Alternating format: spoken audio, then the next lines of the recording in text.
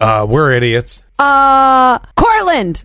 Okay, that was from 84.95. 1836. They go Cohocton. Okay, I'll give you that. We didn't even say the biggest one. I know. That's why we're idiots. Corning. Here we are, big fucking like idiots. All right. Do you remember? Wait, one more. Cooperstown. Okay, there you go. Well, wait. Yeah, that's way up. All right.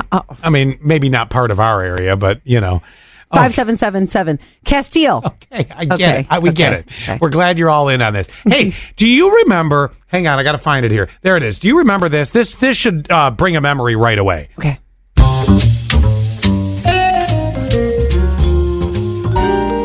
Yes. Okay, you got Frasier going there, right? Yeah. And here's a little bit more.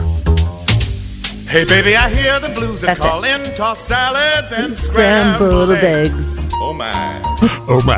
And maybe I seem a bit confused. Yeah, maybe. You get it. Yeah, my parents watched it a lot. And also, when I first got into radio, people would say, what do you do? And I would say, I'm the Roz of Frasier. That's what my original job in Columbus, Ohio, that's really what I was. I was sitting in a separate room from the other guy. Yeah. So I was the Roz of Frasier. What was that, Teddy Boom Boom Cannon that you were sitting across from?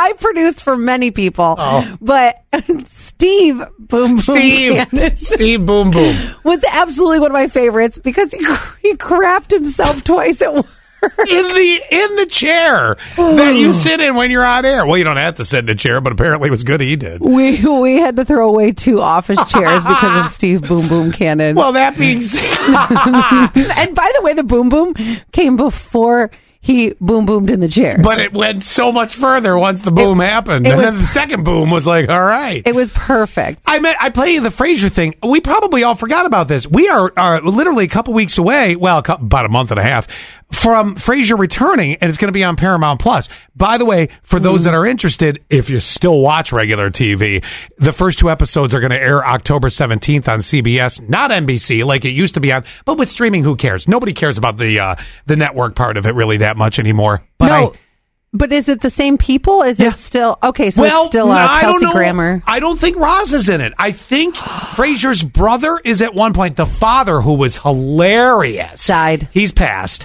Dog. Dead. Probably, yeah.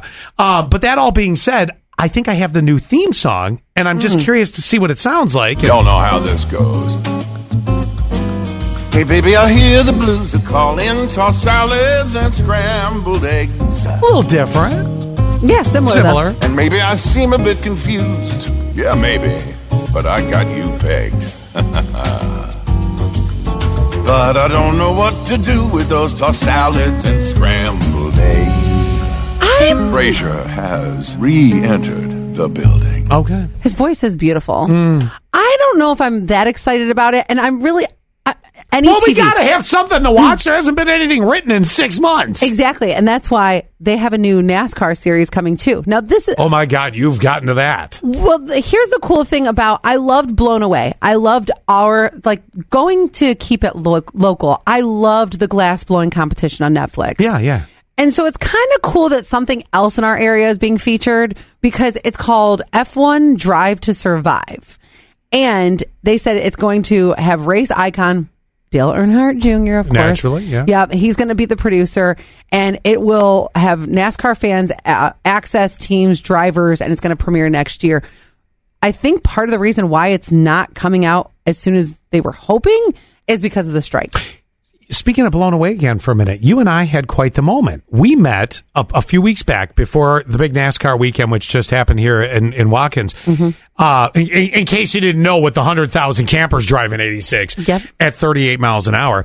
But we met the interim president right now, Tony, right, of Watkins Glen International. I believe it was. Okay. Really nice guy. Allie, you told him about Blown Away. Do you remember this? We were standing inside. We had done this event at CMUG, and they had the trophy there and, some cars, things like that. Can we tell people the behind-the-scenes thing? Go ahead. About the trophy? Yeah, sure. This blew me away. So we're standing there, and there's this huge glass trophy, the one that they hand to the NASCAR drivers. And we were all taking it, and they were very cool about all of us picking it up. And I was like, are you sure? Is this the wisest move? I mean, I haven't been drinking, so we're good on me being Butterfingers right now. Okay. But I was thinking, what if Scott accidentally, I don't know, it's a hot day. What if he has like sweaty hands and he drops, because I said I wasn't drinking yet. So. Well, I wasn't either. Jeez. I know. I like how you just said yet. Yeah. So then there was this little boy that wanted to take a picture with the trophy. Rightfully so. This is going to be handed to the next NASCAR driver. Yes. And the little boy's foot kicked right past the trophy. And everyone, you can feel the breeze. Yeah. Oh no, I thought you were going to talk about the other one when the backdrop. Oh, that too. When the backdrop in a random gust of wind blew on top of the trophy. You know, these are the things you stand in front of to take pictures, and they have logos and all that. They're called step and repeats, if that helps. Just completely collapsed down on the thing. We're like, oh, it's over with. It's over. Blow a new one. Fire up the furnace. Okay, so here's the behind the scenes thing that you guys have to know. Such a lucky day. Because both of these things happened. I'm like, you guys, somebody is going to drop this. Yes, please stop. And the guy from Corning Museum of Glass whispers in my ear, and he goes, we have 18 of them. Oh, you are kidding. No, you didn't know this. I didn't know. This is the first you're telling me this. Yes. So he goes, in case of these situations, I'm like, so they have blown 18 of these trophies. Probably after what we experienced, a very wise idea. He did say, though, once it gets to the actual trophy that gets passed on. Ain't nobody touching that. They put it in a suitcase. And they take it, right? They take it from suitcase to winner like that. Oh my gosh. Wow. My mind was blown.